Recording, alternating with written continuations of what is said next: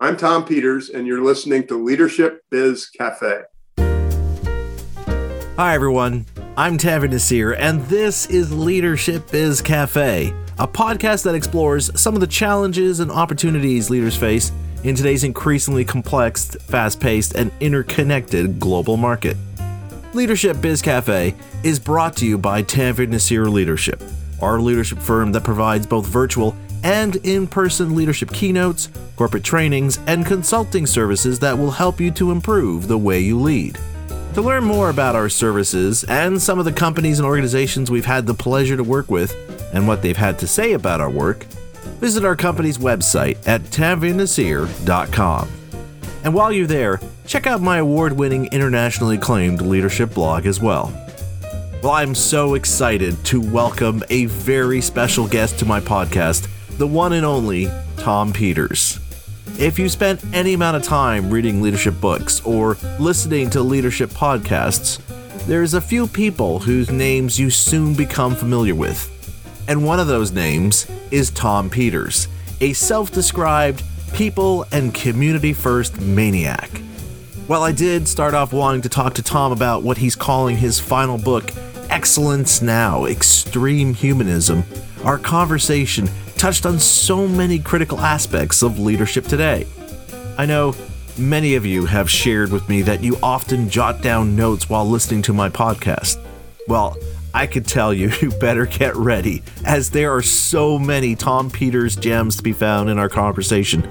And what I love is how effortlessly he shares them in our wide-ranging conversation.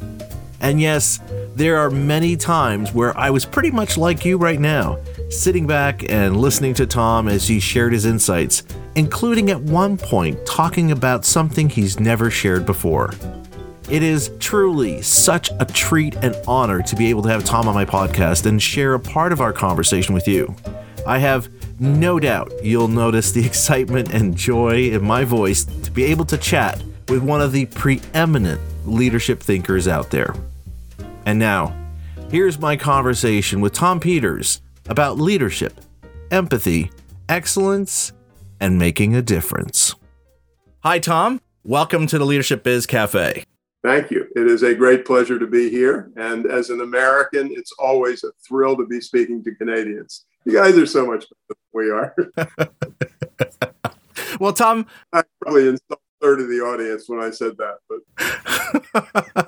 Well, I do have to tell you, Tom, and I'd start our conversation by telling you both what an honor it is to have you on my show and how thrilled I am to have the chance to speak with you about your work and leadership craft. I know in your latest book, Leadership Excellence, Extreme Humanism, you opened up about this being your last one. You mentioned how your work is a product of being on the shoulders of giants, maybe whom you list in your book. And so taking that perspective into account in terms of how we're going to approach today's conversation, I would say many of us, myself included, see you as being like our favorite teacher who's helped us understand the nature of leadership and how we should be approaching leadership and really to bring out the best in those we lead. And, you know, that's through your writings, your talks, and your tweets, because you and I both follow each other on Twitter. So I've been reading with much relish the tweets you send out there. And so I really appreciated how you helped us not only get a better understanding what it means to lead, but also what we should be doing to bring out the best in ourselves as well as in those around us. So for me, I'm looking at this as a conversation between a teacher and a student after hours. We're actually getting to have those honest conversations about the craft and to basically learn from you and to pick your brain and gain more insights. So I hope that sounds good to you as how we're going to approach today's conversation. No, it doesn't sound good. Not buying your act. We are two people who care deeply about the same subject having a conversation. And I got lucky in 1982, and a whole lot of people bought a book that had an initial print run of 2,500. But you worry about this day and night. I worry about it day and night. It's just two guys over a cup of coffee or a glass of Chardonnay or whatever it happens to be. Fair enough. I don't happen to drink, so I don't get to do the Chardonnay anymore. I do drink the coffee, so I'll definitely join you on a cup of coffee for that one. And now, in your latest book, Excellence Now, Extreme Humanism, you do cover 15 topics alongside with 75 to do. So there's clearly no way we're going to cover all of that in this show. Oh, damn. I thought that was the point.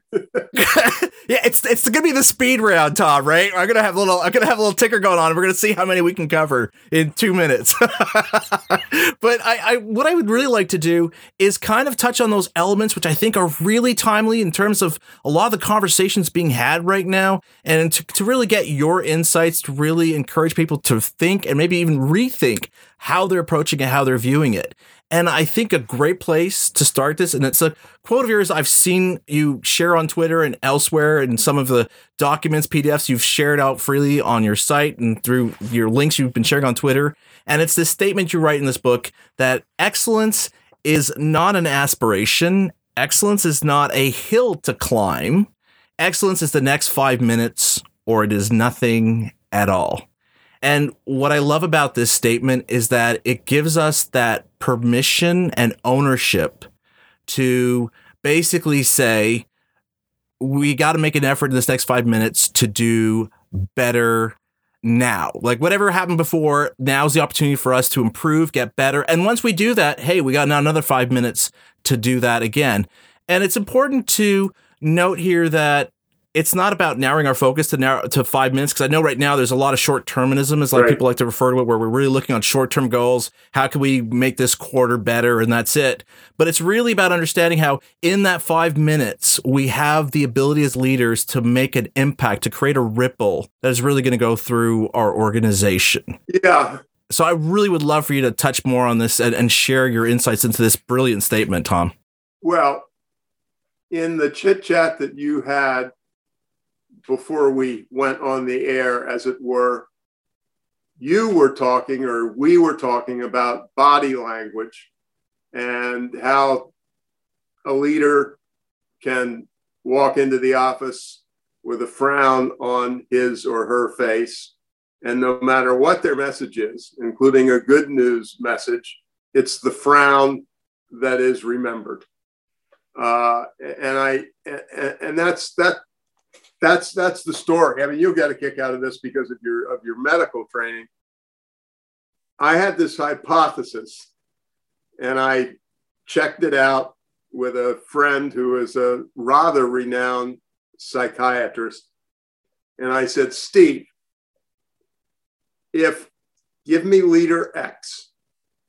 If I can view the last 10 line or longer emails that she or he wrote, I can do a complete, technically accurate psychiatric diagnosis of that person. And he had a smile and he said, I don't think you're going to go all the way. But he said, your point is incredibly well taken. Let me tell you the teeniest story in the world, but that's what we're talking about this next 5 minutes. My wife and I have, somebody who helps us with our finances, and that person retired, and we're working with someone else. I live in Greater Boston. They're in Boston, and I get an email from them. I remember it took me 6 months to figure it out. And the email always starts, "Hi, Tom, comma, space, and then the business." And then after that, it says, "Hope you have a good day, comma, space, Barbara." And suddenly it hit me between the eyes.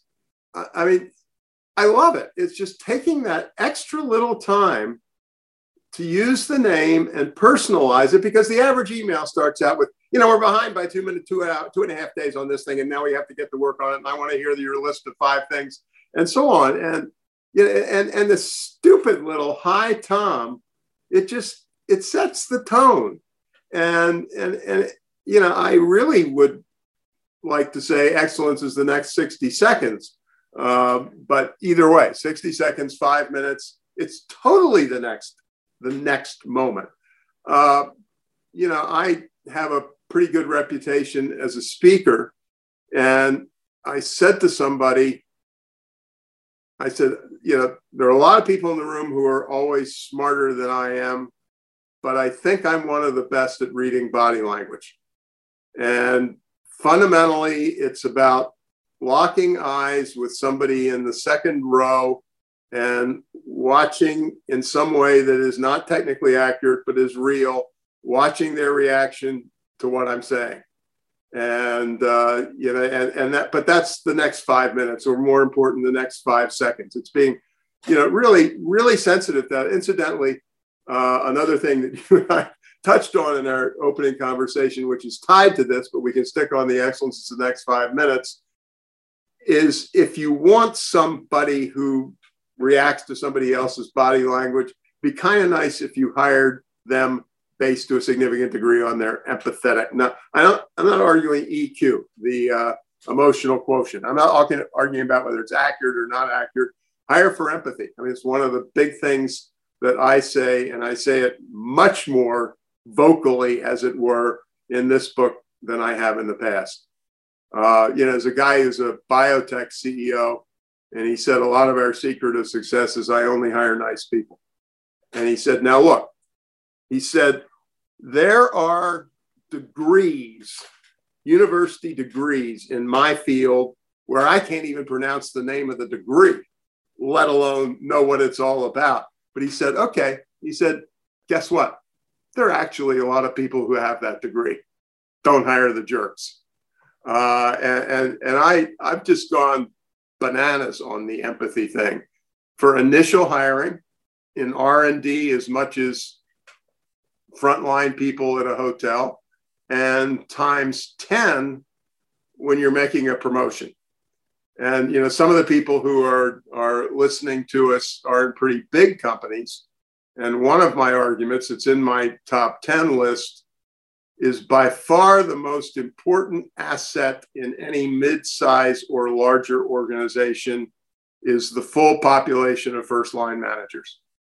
First-line managers are responsible, no exaggeration, for everything. And, the research says people don't leave companies, they leave bosses.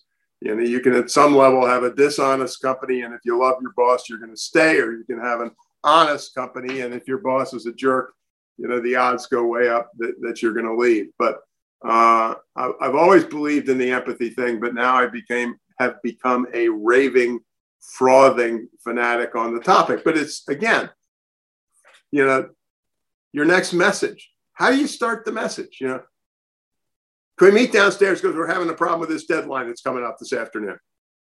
I mean, it's, you might as well say F you and just get over with it.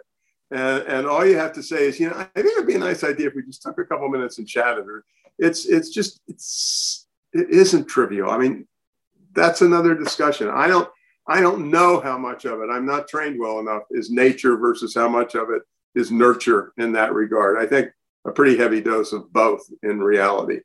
But excellence is the next 5 minutes. I'll go to my grave on that one as a top 5 idea. And the way you get long-term excellence is to really paying attention. I mean, another of my things that I use in the written word, the greater than sign. And the greater than sign for me is small is more powerful than big. It is a collection of those little moments. It is a collection of small improvements that changes the quality of our conversation or whatever it might be. I just get so tired of we need a blockbuster strategy to deal with this disruption that we're in the middle of now. Give me a break. It's like my view of artificial intelligence. I am not an expert. I have done a lot of reading, and this is not just because I'm a very old man, but I don't know where AI is going to be 20 years from now. But I know that to get to 20 years from now, first you've got to get through this afternoon. And or even if we do it in technology terms, to get to 20 years, you've got to get through the first 5 years first. And which is not to say to disregard the revolutionary impact, but it is to say, let's focus on getting the next thing right. Absolutely. Sorry, that was long-winded. No, not at all. I mean, I absolutely love how I can almost imagine people, because I've had people in my audience send me emails talking about how One, for example, is I used to go and listen to your podcast when I go jogging, but I kept stopping to jot down, oh, that's a really good point. I want to not forget that I was ruining his run times. So I can almost imagine when I ask that question, people are like, okay, great. What's the strategy I'm going to implement Monday morning? And then here we are. Here it is, folks. It's about being intentional of how we're showing up and demonstrating that empathy and not just thinking about ourselves. To your point, well, Tom, when you're sharing stories, when we send out those emails, we're not just thinking of ourselves of what it is I need from the other person. It is understanding I'm coming into their day. So I want to make sure, am I coming into their day? Are they in a good place, or is there something off? And if there's something off, me as a leader, is there something there that I need to address and need to take care of? And it's actually a perfect segue to something I wanted to discuss with you, Tom, because as I'm sure you've seen, there's been a lot of discussion now that we're kind of getting hopefully towards the end point of this current pandemic, where we're starting to realize that, you know what, I don't think we're going to be going back. And many leaders I've talked to have said, no, we're not going back to pre-2019 work environments, but there a lot of them are embracing what a lot of people are calling the hybrid workplace, where we're going to give people the option. Some people, if you want to work exclusively from home, fine. Some of you want like some ratio, that's okay. And if some of you just want to work in the office, you don't want to work from home, that's okay too. And in some of the discussions I've been having with leaders about this, it's been interesting to see how in that discussion, it's been less about the technology, the processes, how are we going to manage the timesheets and so forth. It's really been more about understanding, what do I need to communicate? Well, how do I connect with them? How do I now understand what are the challenges they're facing? What are their pain points they're facing? So I'm not sure if you've had those similar conversations, but do you think, as we're all, because before it would only be select industries that were welcoming this idea of remote working, now everyone's seen the benefits, they've seen the added value in terms of productivity, in terms of the bottom line. Do you think this is now going to finally open the door where leaders are now going to be saying, hey, we should be not thinking about excellence in terms of our processes, in terms of our strategies, but really in terms of how we lead our people and how we connect and build those relationships? I agree 100%, only because there's no such thing as agreeing 101%. There are a dozen things I would like to say, and I'll try to figure out a couple of the ones that I think are most important. Relative to dealing with this mixed workplace, etc., remember, there are no experts, and you've got to experiment your way in. That's absolutely, positively critical. There are some books coming, and there'll probably be 150 of them in 18 months from now, but you've got to play with it.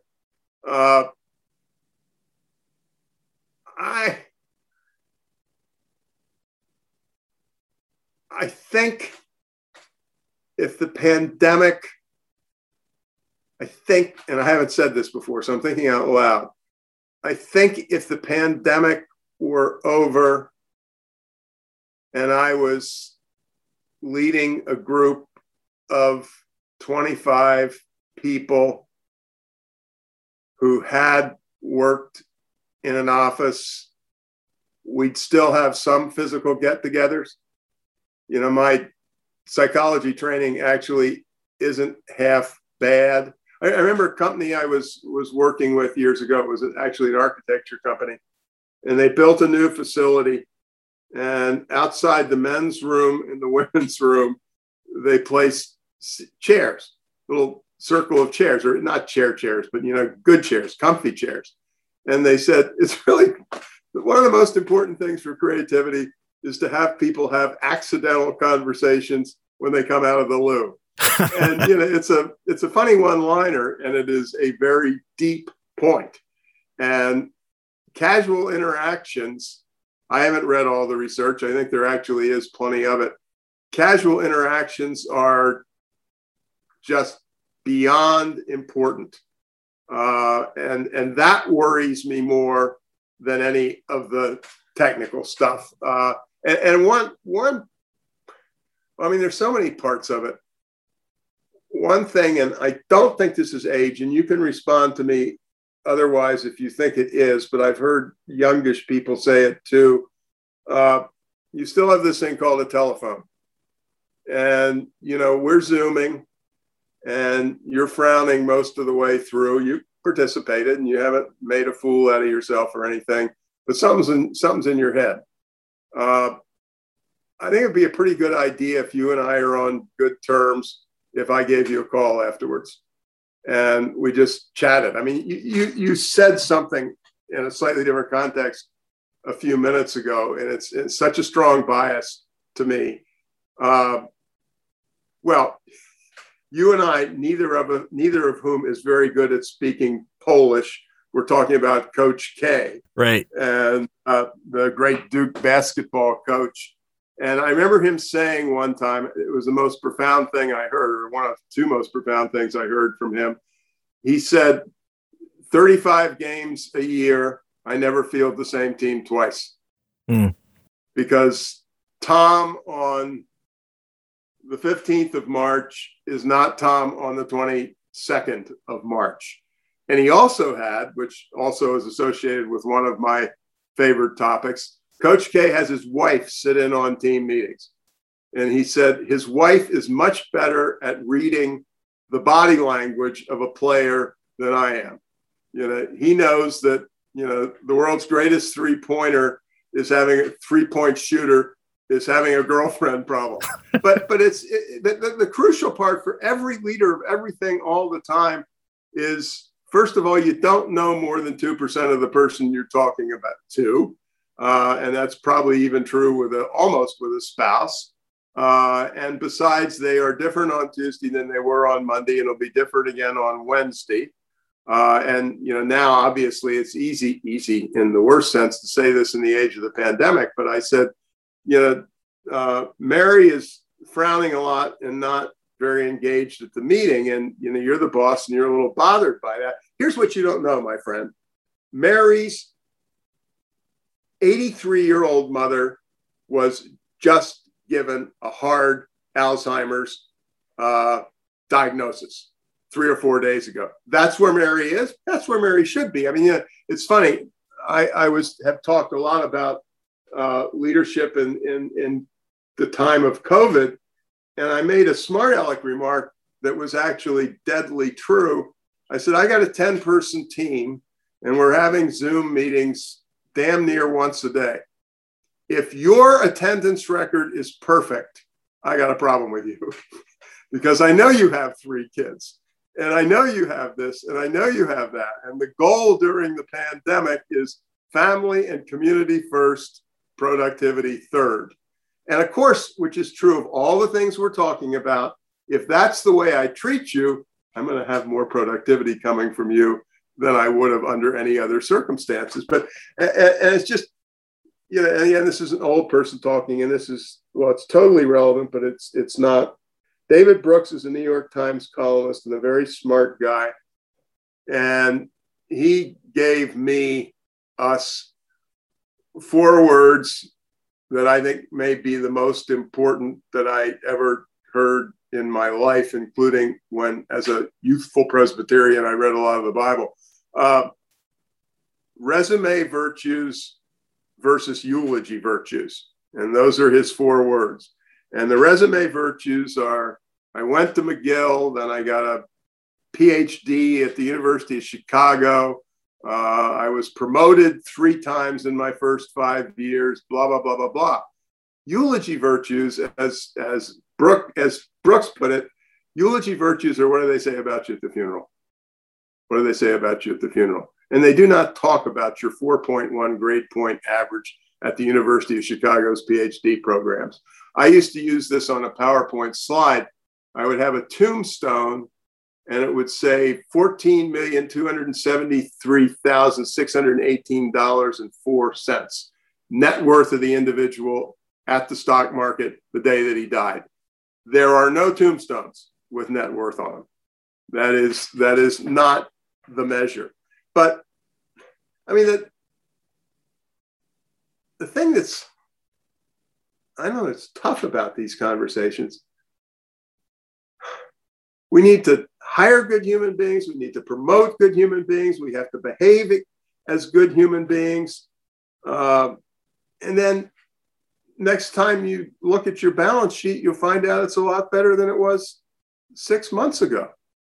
My description, I think I used it in the new book. I said, my definition of a leader, and as I said when I wrote it, and I am using a very carefully chosen word, the definition of a good leader is that she or he is desperate for each of the 4 or 24 or 2,400 people who work for him or her to succeed and grow. And you know, that's the eulogy virtues, that's the balance sheet virtues. And I said to somebody, I have 4 quant degrees from leading institutions, but if you want to understand everything that I write about, you must show me a signed certificate suggesting that you successfully graduated from the 4th grade. You know, that's it. That's it. That's all that's required. It's about human beings treating other, and it's just, I mean, I know this is little trivial stuff, but and I just jumped on somebody at Twitter. They said, people are our most important asset. To which my response was, bullshit. People are not an asset. People are Tom or Dick or Jane or Mary or what have you. You know, an organization is its people, period. And that's as true if we are talking about Google as if we are talking about a 3-person appliance repair shop who lives in a little town next to me. I mean, I want to, and one of those, whatever it is, 50 or 75 things I do, I want to expunge the term HR from the English language. So here's the deal. I'm an only child. I'm born at 1:42 a.m. At 4 o'clock, my father, Frank Peters, is allowed into the birthing room. And he looks at my mother, only child, remember, first one. And he says, Evelyn, we finally have our own first little human resource. He does not say that. No. You know, look at the birth certificate. But I mean, that's what HR means to me. I'm not a human resource. I'm Tom. And if you want me to do good work, you'll treat me as Tom, not Tom the human. I hate it. And I love a lot of people who are in HR, and I always forgive HR people. And I forgive them because a lot of their bosses want them simply to want to be cops for, you know, human resource issues and so on. But I just despise the term. It makes it, you know, it sends tingles up my back or, you know, what have you. I completely agree with you. And if anyone who's ever attended my keynotes might recall, in some of my talks, I bring up this point that as leaders, one of our responsibilities is to see our employees beyond their role, their title, their tasks, see them as the person. And I often share this great story that helps illustrate the value of that, of Nelson Mandela. I remember when he passed, everyone was sharing their own personal stories. And one of them was of this person who worked in a hotel who said, I used to go when Nelson Mandela came and stayed in London, I would go and bring the meals up to his suite, and he would always welcome him. The first day he was there, he found out his name, and then every time afterwards, he would always greet him with a smile, with his name. Suddenly he started knowing more about his family. Oh, how is your wife doing? Did she get that thing at work and so forth? And this is Nelson Mandela. But the kicker came is that one time when he was coming in to deliver a meal, he asked, "Oh, please come in." He walks him into the living area of the room, and he says to him, "Look, let's say his name's William. I would love to introduce you to the Prime Minister of the UK." I love it. I love the reaction I see from the audience because I give that pause so that they realize, oh my goodness, here is someone who is a citizen of the United Kingdom being introduced to the leader of his country as though they were peers by Nelson Mandela. Because for Nelson Mandela, look, your role is important. You're helping keeping this building, this hotel going. The reason I'm staying here is because of the quality of care you're providing me in between the meetings I have to attend. Why wouldn't I want to show that appreciation and show, here is someone else who is also serving people. He just happens to have a larger mandate, but he's doing the same kind of work as you are. And so I'm wholeheartedly agree with you on that. No, I love the Mandela example.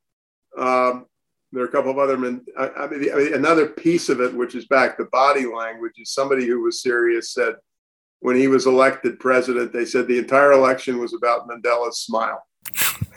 And he had the world's greatest smile. And with a smile like that, you knew he wasn't about to go out and start a civil war, among other things. But, well, yeah, it's funny because the same book, I remember reading, and this was, it's a perfect example because the one I remember is when he was in prison, the justice minister somewhere late in the prison term came to visit him and have a discussion. And since Mandela is obviously an incredibly high value prisoner, he was brought in with 6 guards surrounding him. And so, you're the justice minister, and we begin to chat. And Mandela says, "Oh my heavens," he said, "I am remiss, Mr. Minister. Let me introduce you to these gentlemen." And he knew them all by name. And so he goes around with the 6 prison guards. And it was not an act. Mm-mm. It was not an act. I mean, it's a different discussion because we don't have a million years. I'm going to hire for empathy and promote for empathy. But I come into a place where that hasn't exactly been the way of life. How much of it is trainable and how much of it has to come from the genes? And it's a much longer discussion. I think it's very genetic and very trainable. I don't have any problem with having it be both ways. I think if people treat each other well, then even the stinkers in the room will come a long way over a period of time. But I want to hire for empathy. And so you say, what do we do with all the non-empathetic people? I say, we'll have to deal with that in the next episode. Well, the thing is, though, Tom, there's a keynote I do about my book, and I talk about compassion. And one of the things I say that's key to driving compassion, cultivating compassion organization, is tapping into our empathy. And I do point out how neuroscience studies have shown we're all hardwired to express empathy. And I tell people, like, look, think about when a natural disaster happens, not in your state, not in your city, not in your country. And there's these calls from the Red Cross. Look, we're looking for donations. We're looking for whatever. And people will go. And suddenly there's always an increase in blood drives. No matter where it happens, even though for most people, they probably realize it's not going to necessarily go to the area that's been affected, but people feel I want to do something. And it's consistently happens around the world. Whenever there's a disaster that gets publicized, there is this uptick in blood donations because people feel this need to want to do something. Yeah. We all have it. So I agree with you that it is genetic. I think it's a muscle, though. And I think what happens is that over time, we're taught to remove it. We're taught that it's not a good thing. And so we put it aside. And so, but I think some people, for whatever reason, they retain it. Either their environment allowed them to, or they had a belief, an internal belief that, no, this is important. So I do think for those who are thinking, okay, but I don't really feel like I'm empathetic. And to building on the point that you were sharing earlier about the eulogy and the different types of criteria, there's an exercise I do in some of my workshops where I tell people, I want you to think about that leader you worked under who really brought the best out in you and who, if you wanted to aspire to be a leader, that's the role model you'd want to be. I want you to write 10 things if you can, or more if you want, of what are the things that they made you feel about yourself, about your capabilities, about your competencies. Write down at least 10. If you got more than 10, go for it. I let them write all that. And some people write like 20, 30. They're just going furiously. Yeah. And I see people's reactions as they're making that list. People become animated. They're chatting among themselves. They're getting excited. There's this positive surge of energy. I say, that's great. Okay, now we're going to go to the next page. Here, I want you to write over the last 5 years, what was your return on investment and what was the annual earnings this leader attained? I'll give you 5 minutes. And then I just see people looking at you going like, oh, crap, I don't know. I don't recall that.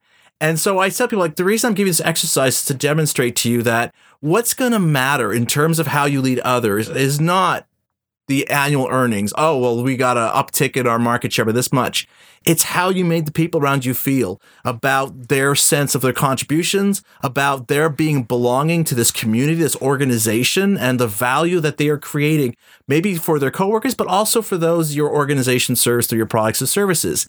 This is how you make this impression that years later, when someone thinks about working for you, as you being their leader, this is what they're going to remember about you. And it's amazing how everyone comes out of those conversations saying, it completely pivots how I look at my role now. I'm not looking at it in terms of what I used to, those metrics, those spreadsheets. I'm now thinking about that conversation I had, and I was really curt. And I'm almost dreading what they think of me now. And I said, good. And now you've given me the tools to say, you know what?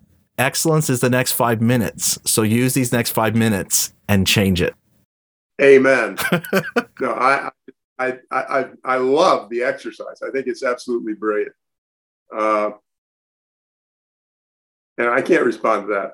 There's not a semicolon that I would change in the printed version of what you've said over the last 90 seconds. I completely agree. Well, you know what? It's kind of leading me into another thing that you talk about in this book. And that's really at the heart of when we talk about excellence. And it's what we've been basically talking about, which is the betterment of people. That it's about improving the lives of both your employees and consequently those who benefit from your products or services. And, you know, again, if we think about all the things we're talking about, and we can all relate to this, where, you know, you'll have an interaction with somebody and they do something. There's this touch point where maybe they compliment you. Hey, by the way, I really appreciated you bringing up that point in that meeting about this thing. I hadn't thought about that. Or, you know what? Thanks a lot for bringing this book to my attention. I'm really enjoying it. And how that simple, subtle little conversation really makes our day a little brighter. And there's many examples actually out there of organizations that have embraced this idea of betterment people. And one of mine's go-to is that's been on my mind actually the last few months is Zappos with their mantra of delivering happiness, which is also the title of the late Tony Hsieh's book. And it evokes a lot of things that I've read in the numerous studies that have proven that when people feel like they're making a difference, that their work matters, they're so much more engaged and empowered to bring their best efforts to the work they do.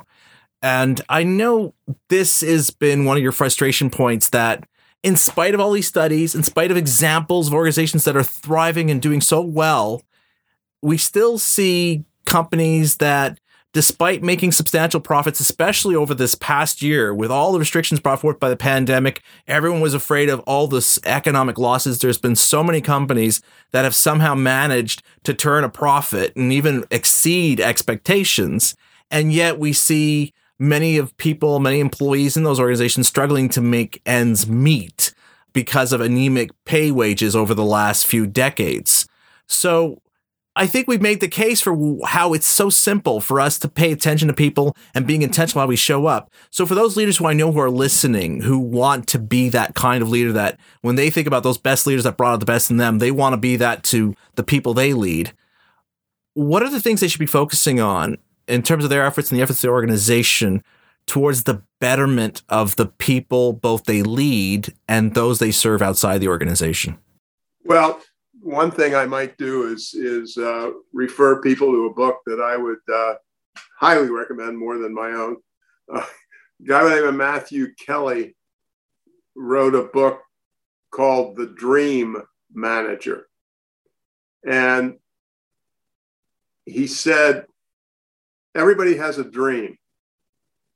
And it was the book was in theory not based upon any particular organization. In reality, it was. And the organization he based it on was a housekeeping organization that did housekeeping in hospitals, hotels, et cetera, et cetera, et cetera. And he said, everybody has a dream. There's that frontline woman in housekeeping. She has 2 jobs, if not 3. she is a single mom with 2 kids, but she's only 32. And if somehow she could find just a little extra money and time to get a degree at a community, not to get a degree, to take a course at a community college that might start her on a different trajectory. And he said, your goal number 1 as a leader is to help people fulfill their dreams. And it gets back to everything we said in the conversation. The dreams are not to become the next Prime Minister of Canada or President of the United States. It's the dream that just to have a chance to spend a little more time with my father who's sick or what have you. And then he says, which is again exactly what you said in your comment, if you help people fulfill their dreams and grow, they will not help you, but they will help.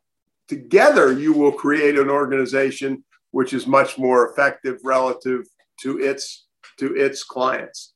And I just have loved that. And I mean, the great thing about it was I had confirmation that it was a true story because I gave a speech to a group, and the president of the company who he was modeling in the book was there. And she was absolutely fantastic. And we talked about the same thing. People don't want the moon. They want to be treated as adults. They want to be helped a little bit in moving forward. That's the great frustration. And that we're not asking for the moon, and we're not asking for them to make a donation to make sure that all 3 of your kids go to McGill University or, the University of Michigan or what have you. It's just basic human decency. And I mean, I did this thing because I do have a new book. And when the pandemic started picking up speed, my wife was doing a lot of helpful community things, and I was sitting on my butt. And my colleague, Shelley Dolly, who you have met on the screen, and I were talking about it. And I said, I know this sounds silly, and maybe it even sounds arrogant, but I want to volunteer to go on podcasts to talk about leadership in times of COVID. And I don't even know where this came from. We put it as a second page in the new book. And I developed what I called the Leadership 7 COVID-19. Be kind, be caring, be patient, be forgiving, be positive, be present, walk in the other person's shoes. And it's always possible. Mm-hmm. And it doesn't start in the next 5 minutes. It starts in the next 30 seconds. I said, all you need is that 3rd grade certificate to understand this. It's not, I mean, the good news, you have a technical degree and I have a technical degree. The good news is that all this soft stuff's got a ton of very hard research behind it. It's not you and I who are saying, oh, it'd be really, really nice if you did this. It would be really, really nice. But guess what? Here's my little list of 115 refereed articles which describe the power of doing X or the power of doing Y. It's there. I mentioned to you that I have this wonderful book recently came out called Compassionomics, written by 2 MDs who are hard-nosed researchers with a capital H in hard. And it is the power of compassion, I believe in general, which is why I love the book, but in the world of healthcare. And because of a million different things, you guys are a little better than we are, maybe a lot better than we are. Compassion has taken a dive. And I mean, there are 2 things I would say. There was this horrible article. I live near Boston. Massachusetts General Hospital, otherwise known as MGH, is one of the best hospitals in the world. They did some research that was reported in the Boston Globe a year or so ago. The average nurse now carries a tablet. as he wanders around the hospital. And you're the patient, and I'm the nurse, and I'm with you for 4 minutes, which is a long period of time. I probably can't do that very often. During the 4 minutes, I spend most of my time entering stuff in the tablet. Mm-hmm. And what they discovered, and I think probably we have this in common, is they measured it. And literally, eye contact between nurse and patient has gone down by 70% over the course of the last few years. And eye contact makes people well. And there's just a million tons of research. There's a woman who lives near me. Her name is Ellen Langer, and she's one of the top 3 experimental social psychologists in the world, for God's sakes. And not many people disagree with that. But she started early on, and the one example I remember reading, which I love, if a patient in the hospital has greenery outside her or his hospital room, the recovery time will be reduced by 20%. It's just, there's a living thing. I mean, it's eye contact with the nurse, but it's also, as I come out of surgery and whatever, there's a living tree. I mean, this stuff is just so powerful. And I would say for the umpteenth time, powerful and measured. And you can do it in the next 5 minutes. But this book, Compassionomics, is just phenomenal. They have the magic number 37. If a doctor makes 37 seconds worth of eye contact with, for example, a cancer patient in a discussion,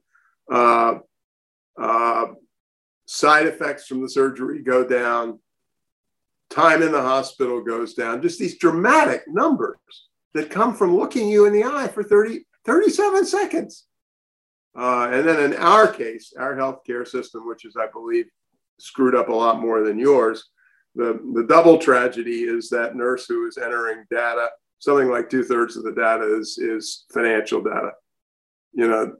Your towel is dirty. Who do we bill the towel to, for God's sakes? Okay. Well, as I mentioned, Tom, earlier at the beginning of this, you write in the book that this is your last one. And you've essentially said over the last 4 years that all that needs to be said about excellence is the pursuit of it. And it's not often I get to speak to somebody who's reached that point. So I have a question to you that I never get a chance to ask other guests on my show. And that is, You mean young guests? Is that what you're trying to say? No, I'm not going to go there. It's more career-oriented. Career-oriented.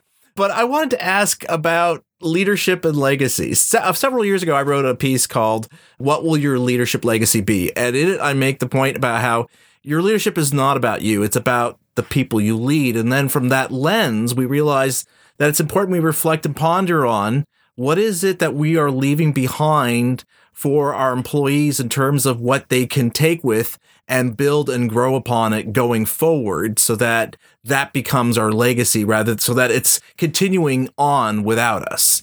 So I'd like to ask you now that question about how you see your legacy being and what you hope will grow and evolve from all the efforts you've made. And I expect you will continue, and I hope you will continue to make, about encouraging us and pushing us and dragging those of us who are reluctant to understand what excellence really means and how we should be more genuine and more intentional about how we engage and lead those under our care. Well, let's talk about arrogance, but it ties to what you're saying. And I'm being unfair to Tony Robbins. If Tony Robbins walks into a room of 500 people, and I'm really being unfair, but not totally unfair, his expectation is that he's going to change 500 lives. If I speak to a group of 700 people, and 4 of those people walk out of that room with a little more commitment to the people stuff or what have you, I have had the most fantastic day of my life. And the really funny thing is, if I met those 4 people, what I would find is they agreed with me before I came in the room.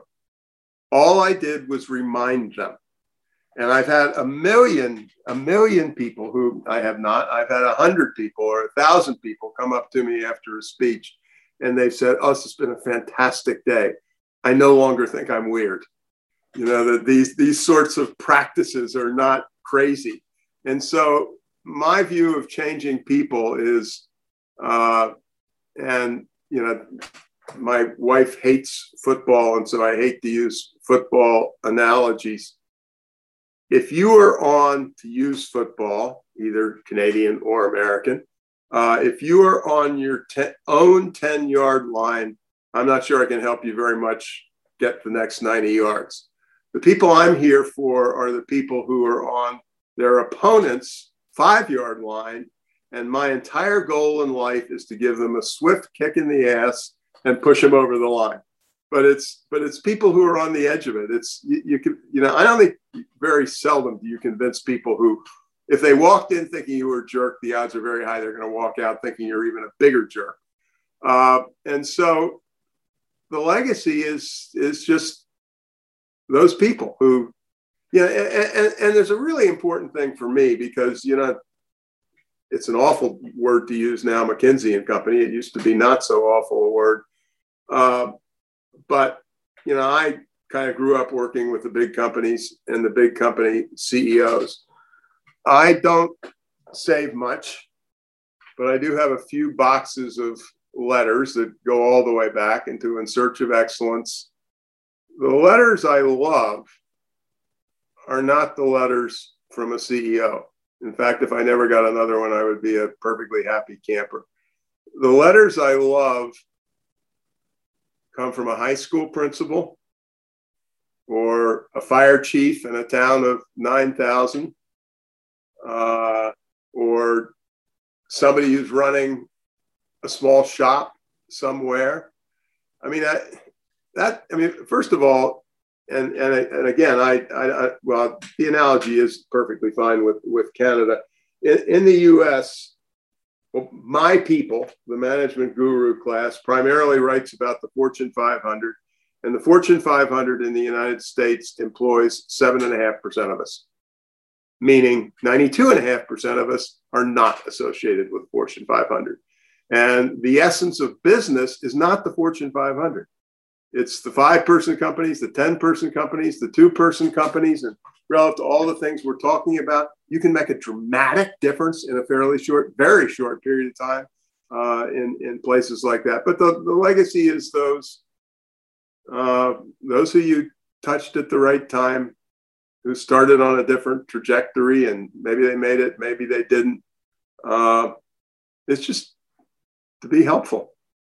And you know, I'm incredibly lucky on 18,000 dimensions, but one of the pieces of luck relative to this, and this is said with the opposite of braggadocio, is I have 2 engineering degrees from Cornell and 2 business degrees from Stanford. So when somebody looks at me, it is impossible for them to say he's a softie. I can out-quant the quantiest quant in any bloody room in the world. So don't tell me that this is coming from a pussycat somewhere. You know, I am a miserable, hard-ass son of a bitch who was taught by a guy who got a statistics PhD from Chicago at the age of 21.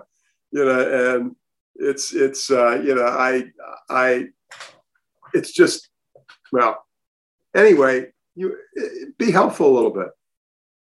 You know, that's all. We are having a conversation. People are listening to us, and you know, a couple of them from the things that you said, which were at least as brilliant, if not more than any things I said, or something I inadvertently said. Something might just catch somebody at the right minute. But I do want to say one thing that triggered, which I'm not sure it's totally relevant. There are 3 kinds of people, top 3, who I despise: mass murderers, child or spouse abusers, and number 3 on my list is successful people who think they deserve their success. There are 80 jillion lucky breaks, which start, I've always said my greatest secret to success was choosing my parents carefully. And, you know, a lot of it, you know, I said to somebody, you want to know why I'm successful? Very simple. I was born in 1942 in the United States of America of intelligent parents, and I'm a white male Protestant. And, that's the first 93%. And the rest was details. I had this wonderful, I was in London, and a gentleman was driving me around, and I don't know what we were talking about, but he said to me at one time, he said, you know what? There are two kinds of people who sit in the back seat of this car. The people who remember their roots and the people who think they deserve to be back there.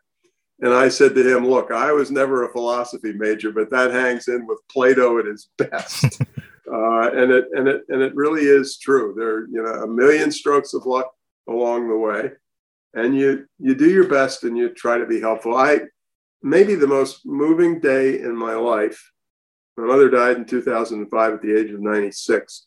My mother and father didn't have 2 pennies to scratch together, and there was I lived in Annapolis, Maryland, a private school near where we were. The public schools weren't very good that they wanted me to go to, and they didn't have the money for it. It was not one of those New England prep schools, for God's sakes.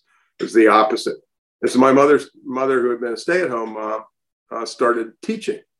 And she taught the 5th grade for years and years and years. So we had my mother's memorial service, and needless to say, I gave an incredibly brilliant memorial service speech.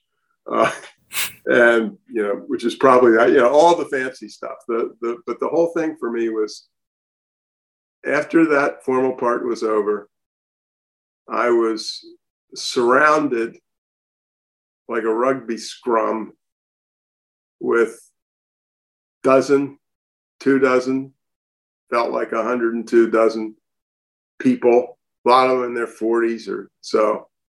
And they had been my mother's students in the 5th grade at Pasadena Elementary School. And I heard the same sentence over and over. That 1 year with your mother made the biggest difference in my life. And, which is, kind of to that point. And I want to say this clearly to everybody who is listening to us. On Twitter, somebody somewhere who was in my feed said something like, Elon Musk is one of the 2 most extraordinary people on earth. And I responded and I said, I admire Mr. Musk. I admire him almost as much as I admire a truly committed 3rd grade teacher who for 20 years has been dramatically changing the lives of 25 kids a year. I said, Musk can take second, but she gets first, or he gets first, as the case may be. That's the real deal. That's the real deal. So. Absolutely. Tom, there's so much I want to talk and ask you about, and I really hope I get the chance to have you on my show again. I'm just, as I said at the beginning, this has been such a treat for me. Like so many people, I've been inspired by your writings, by your work on leadership, by your challenging so many of us to rethink how we view leadership, that it's not really about, getting those accolades, getting those rewards, getting those public recognitions, but really, how are you helping those you lead to be successful, to bring their best efforts, and ultimately to create value that benefits everyone and not just a select few. So I just really appreciate you coming on my show and sharing your insights. I know this was your last book, but I hope you're still going to be out there pushing us, challenging us, getting us to, as you said, you're a hard science guy, but you're pushing the soft stuff because it's the message we need to hear now more than ever. And anytime you want to come back on my show to push it, I would absolutely love to have you on it, because this has been a genuine joy, truly a joy to have you on my show. Well, I want to return the comment and say the conversation has been a genuine joy for me. I can't remember the last time I had this much fun is the wrong word. Just challenge is the wrong word. It's a great conversation, and whatever you think you may have learned from me, I learned at least as much and maybe more from you. So it was a good deal for both of us, and I would love to come back is the answer. Wow. That's a gold star from one of my favorite teachers. So that's going to go up on my fridge. Thank you again, Tom, for coming on my show. I really appreciate it. Well, my great pleasure, and take care. There are some conversations which, long after you've had them, you can still remember them fondly as a cherished memory.